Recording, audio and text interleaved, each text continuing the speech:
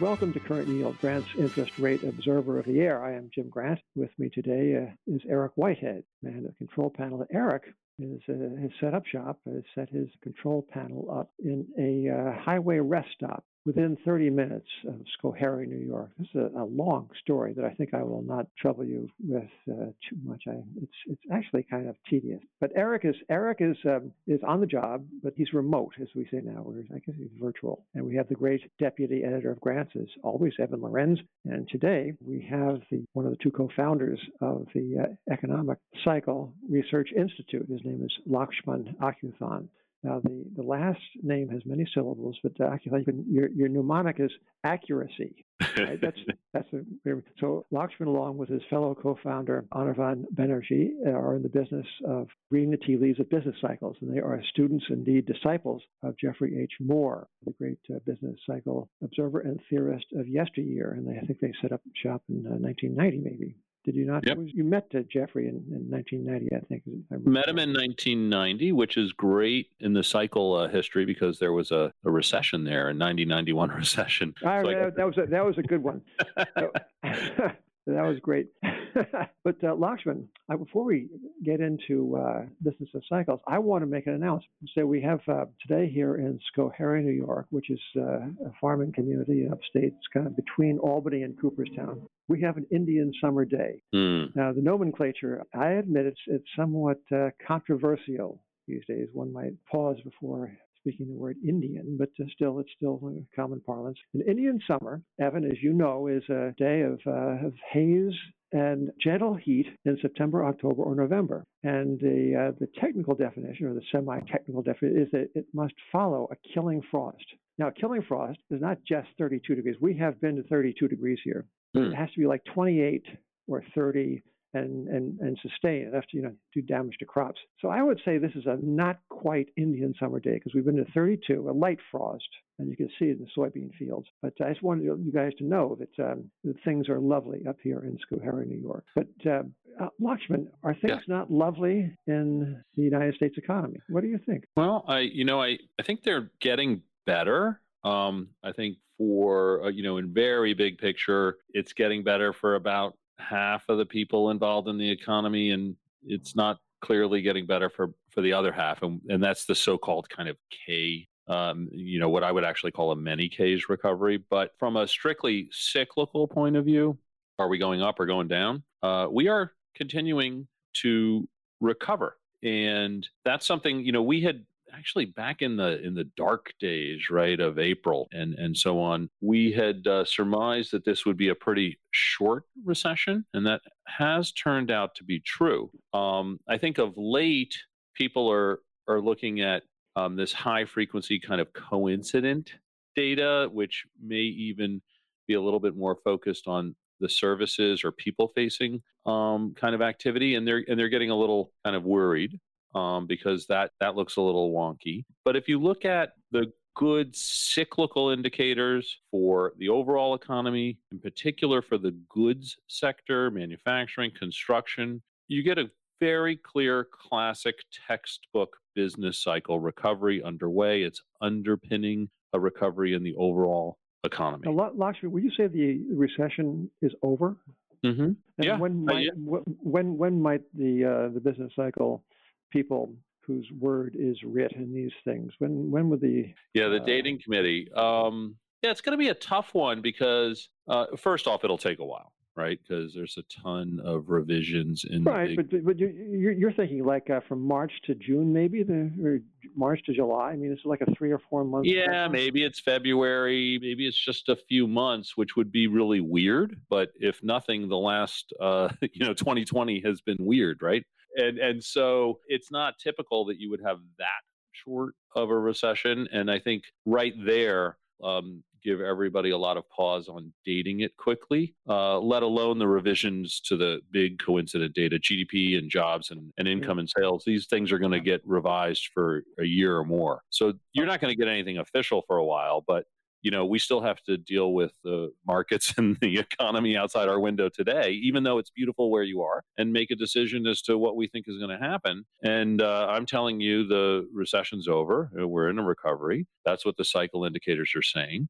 It's really grounded in the industrial sector of the economy. And, not unlike past recessions, the early going in the recovery, it has a little bit of a V shape, okay? Because you're coming off of these lows, and in this case, very extreme lows. So, yeah, that's going to happen. And the question always is, what comes next? And if you own something like a share price or a home or some commodities, those prices are going up. So that feels a little bit better. If you own a house outside of the city, as if those prices are going up in particular versus inside the city. If you've got some exposure to the goods sector, things are getting, there's activity. Services not quite as clear. But isn't this? People keep on saying that we this is a service economy. Yeah. And if the service economy is, Devin, you got some thoughts on this, do you not? I mean, yeah. I mean, it's clear that we're having a rebound in the industrial sector, in part because when you shut down the economy, businesses still were selling products and they now need to restock. So now there's kind of a restocking part of that. But on the services side, we still have large parts of the economy kind of on life support, whether that's like cruise lines, hotels, the airline industry, theaters. So many parts of the economy are still laying off people, and it doesn't seem like there's a bottom yet reached. It's kind of a weird dichotomy. Absolutely, 100%, right? So we have the specific story of this cycle, which is as you just described, and on the service sector side, I think we still, we all suspect that there's a lot of small businesses that did not make it or will not make it. And that's going to really make it difficult to just simply turn the switch back on, open them up. If you build it, they will come kind of approach. Totally unclear and probably slow going, as you say. On the goods side, there wasn't enough, there were inventory and supply chain stuff that was going on. A lot of people are doing this do-it-yourself stuff at home, and demand all of a sudden spikes there. I was listening to a story the other day about how peanut butter demand spiked like a lot because everybody's making sandwiches for their kids at home. So all those idiosyncrasies are happening right here, right now, and they're overlapping with, as I said earlier, the early stage of a recovery is always a V. But once you get a few quarters into it, or maybe a year at most, after that, the cycle owes you nothing. And you're going to go back to whatever the big structural patterns were. And unfortunately, those were kind of easing to the downside. And, there's no good reason why that's changed. I would like to say something about peanut butter and jelly, which people may say they're making for their kids, but Lakshman, come on. Actually, there's a lot of PB&J eating on the part of grown-ups. I have been known to, deal. Hey, with regard to, what comes next, there are so many oddities, in fact, so many unique sightings in this cycle. One of them, of course, is the most strenuous monetary policy we have had, which has given us these negligible interest rates and ultra low bond yields and skyrocketing stock prices. Like, one of the time-honored consequences of very easy money is an inflationary impulse. And I know that you at ECRI, Economic Cycle Research Institute, follow inflation and try to predict it. What's the outlook? Well, and let me get the punchline first, and let me fill it in. There is an inflation cycle upturn that is starting now, a cyclical upturn. So it's not necessarily runaway inflation. It's a cyclical directional upturn in inflation. There's a ton of nuances that are specific to this cycle. So peanut butter and prices have gone up a little more than other things. But let's not forget, we had this recent, kind of adjustment in the Fed's view of things. And it's clear that they continue to deal in irony. Right? I don't want to hurt anybody here, but if they can remember back to 2012, the Fed adopted a 2% inflation target, and inflation promptly began a long undershoot of that target for the rest of the decade. And now, apparently having learned something from that, Mr. Powell and the Fed announced a resolve to keep rates near zero until 2023. And it's right on cue, again, for the irony, you fans out there, that ECRI's future inflation gauge, which is in, by the way, Jim, as you know, it's in the centerfold of grants now for decades, that has really perked up. And that is telling us that the inflation upswing is going to continue for now. The key strength of the FIG is the directional timing of cyclical turns in inflation. How future high inflation gauge? FIG is future inflation. Yep. Yeah. FIG is, I'm always thinking about food, right? So, and Dr. Moore was too. So the FIG, the future inflation gauge, as long as this keeps rising, we don't see any fresh inflation downturn in sight. And so even though, circling back to Evan's comment on services jobs and stuff, so even though those are not going gang, we still have an inflation cycle upturn. And there's basically two scenarios that we're looking at. Either the FIG turns down in coming months and inflation will calm down. But if the FIG keeps rising, inflation could put the Fed in an uncomfortable position, even with their new average inflation kind of policy formation. What level of inflation would put the Fed in an uncomfortable position? The Fed has been rooting inflation on. It's like cheering for it. So yeah, if you're talking 3%, 4%, you're talking 5%. What's going to happen? I need a precise. I need a precise number, and we don't deal. I could tell you, look, it's going up, so you don't get run over by a bus looking the other way. Okay. But I can't tell you it's 2, 3, 4, 5. I think they're kind of giving up and saying, okay, we'll watch inflation expectations. I think, and on that score. The thing about a cycle, once it gets going, everybody thinks, oh, yeah, it's just going to go forever. So at some point in the rise, the cyclical rise in inflation, especially if it persists for a little bit, those concerns will manifest in some of those expectations or whatnot. And then the jawboning will start where, we like it a little bit over 2%. We don't like it a lot over 2%. But Lakshman and Evan, this one of the peculiarities of this, or singularities of this year was this powerful monetary jolt for several months. Rates of growth in broad money were in excess of 25-30% year over year. Nothing like it in modern peacetime American history. So we had the lowest rates according to the history of interest rates by Sidney Homer and Richard Sill, lowest rates in 4,000 years, on which is overlaid the fastest money growth in modern peacetime American history. And wouldn't you think that this might spell trouble for those who are buying so many treasuries at such low yields? You have an opinion on the bond market, which has been, by the way, in fairness to the bond market and to those who have been bullish on, has been about the best place to be for 39 years. Yeah. Yeah. And that's where I had done a little back and forth earlier in the conversation between cyclical and structural. And on a cyclical basis, there looks to be some sort of wobble here. On a structural longer term basis, there's nothing that has fundamentally changed. Decline from the labor force growth, demographics and immigration, that declining trend, and productivity growth, right? Are we better? Or are we getting more productive each hour as a nation?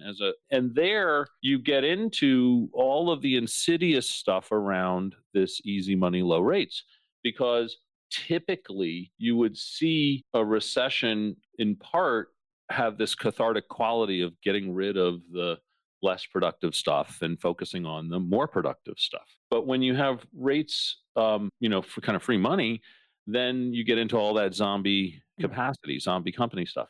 And then it's really hard to invest to make yourself more productive because of all that excess capacity. So we get a bit in a trap here. I think structurally, nothing has really changed.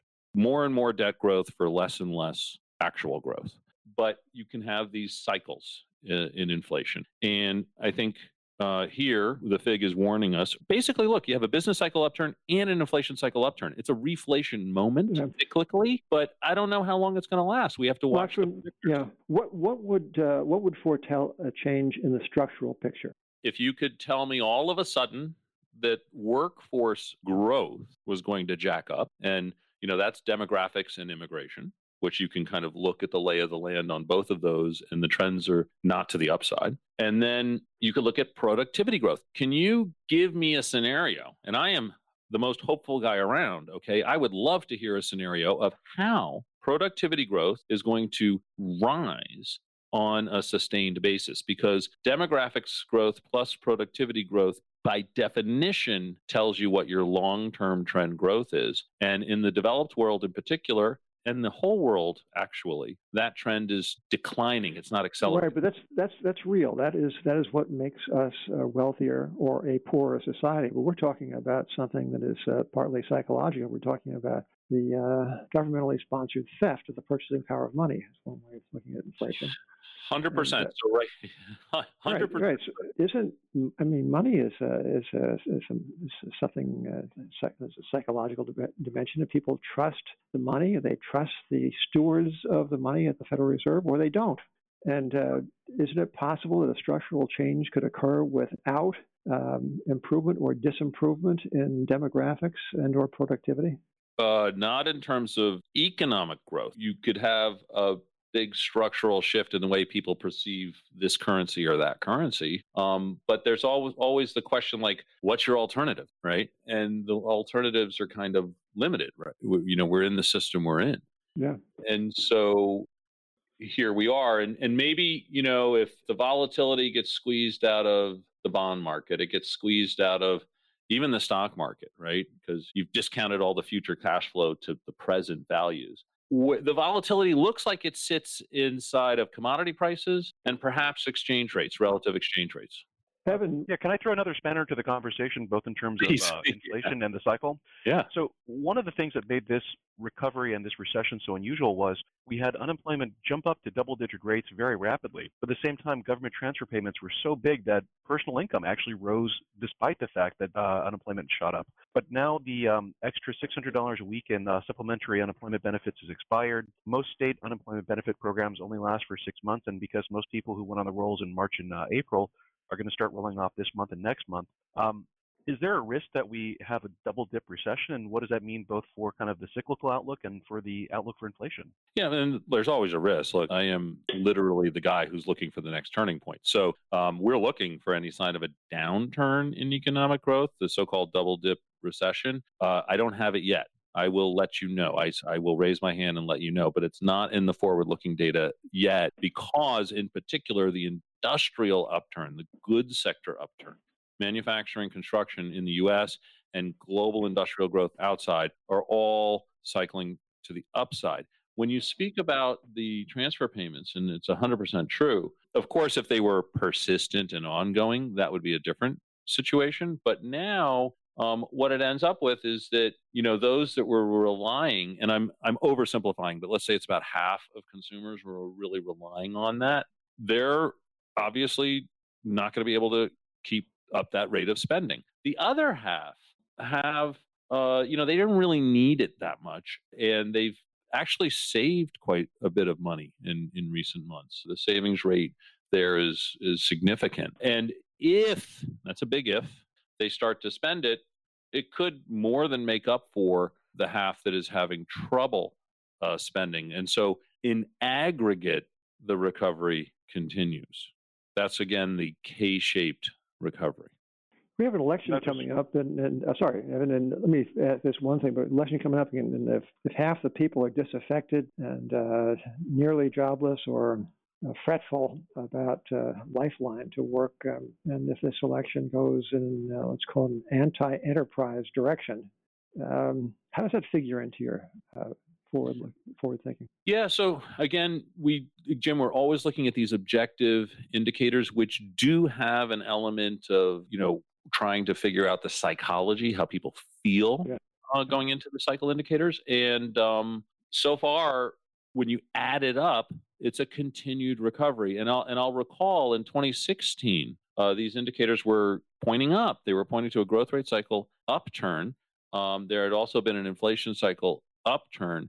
And the received wisdom following Mr. Trump's election was that the emerging markets were going to get trashed because of the campaign and some of the messaging. But when we looked at our cycle indicators, they were actually, the emerging market cycle indicators were actually stronger than the developed markets. And lo and behold, emerging markets outperformed. So I trust the indicators. They're telling us by hook or by crook, the cycle is going to continue going up for now. Well, it's well known that Trump loves a lot of these countries. Yeah, there you go. There you go. This is fabulous. And so, Lakshman, concerning interest rates, I say, and I'm the proprietor of Grant's Interest Rate Observer, I say that rates are the most consequential prices in capitalism, and they are universally under the thumb of central banks. And this would be called price control, except that people don't call the suppression of interest rates price control. So I have a question for you. What do you reckon to be the long-term consequences of interest rates that you can scarcely see? I mean, I don't think it's great because I think you do get the zombification, which traps us in unproductive capacity. And that's a real long-term structural problem because we really do need to get our aggregate productivity growth going in the right direction on a sustained basis. Now, look, we know that real rates, like if we look right now, what's going on, we know real rates and inflation expectations in recent months have been, totally kicked around by what's going on with the Fed and their buying. Now, that's totally, as you say, messed up the pricing. But the FIG isn't tripped up by that. It's telling us we have a clear signal of an inflation cycle upturn. We have a clear signal on the economic growth side of a continued recovery. Things are going to get interesting here. One of the many reasons I wish that Dr. Geoffrey Moore were still around with us, besides being such a knowledgeable and wise and kind and even sweet man, is that he was around doing business in the early 1960s. And this to me is a fascinating episode in our cyclical history. For 5 consecutive years, the years 1960 or 61 through 65, I think inclusive, the year-over-year CPI, as measured then, registered no reading as high as 2% and many readings below 1%.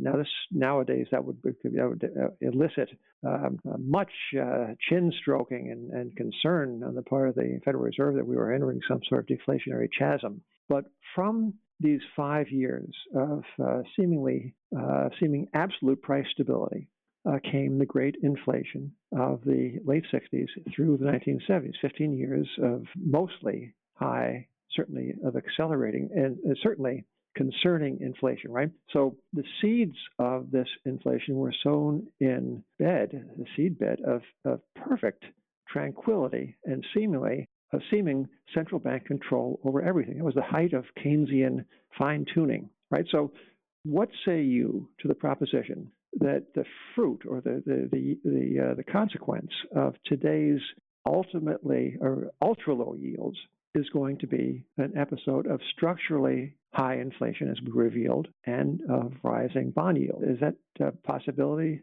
warrant a moment of concern on the part of the world that owns so many low yielding securities? Yeah. I'm not saying never say, that can't happen. I'm saying we're going to follow the future inflation gauge. And right now, directionally, it's up. It may be in that period in the 60s, that 5-year period you're talking about. Then there was this little so-called mini recession before we had the actual recession in 69, ahead of all the actually, frequent recessions in the 70s with all that high inflation. So it can get really dramatic. Japan, the Japanification, where they have low interest rates for a long time, has had 5 or 6 recessions since the great financial crisis. So it gets kind of weird, these situations. And, right now, for lack of any other policy, we're just crushing interest rates. And it's not a long-term solution at all. Yeah. And people will, that's why I'm pointing to exchange rates and commodity prices. That's where you might see some action. Yes, that is interesting. The idea that volatility cannot be suppressed throughout the spectrum of financial prices or commodity prices, but must assert itself somewhere. Intriguing, as has been so much of what you've had to say to us, Dave Lakshman. Thank you. And please say hello to Anirvan Banerjee, I will. Fellow co-founder of Economic Cycle Research Institute. I urge you, ladies and gentlemen, to log on to the ECRI, the ECRI site, and just, have a ball. So, Lakshman, thank you. And Evan, thank you. Eric, from the rest stop along Route whatever it is, thank you. And ladies and gentlemen, we'll talk to you again soon. This is Jim Grant on behalf of Current Yield Grant's Interest Rate Observer of the Air.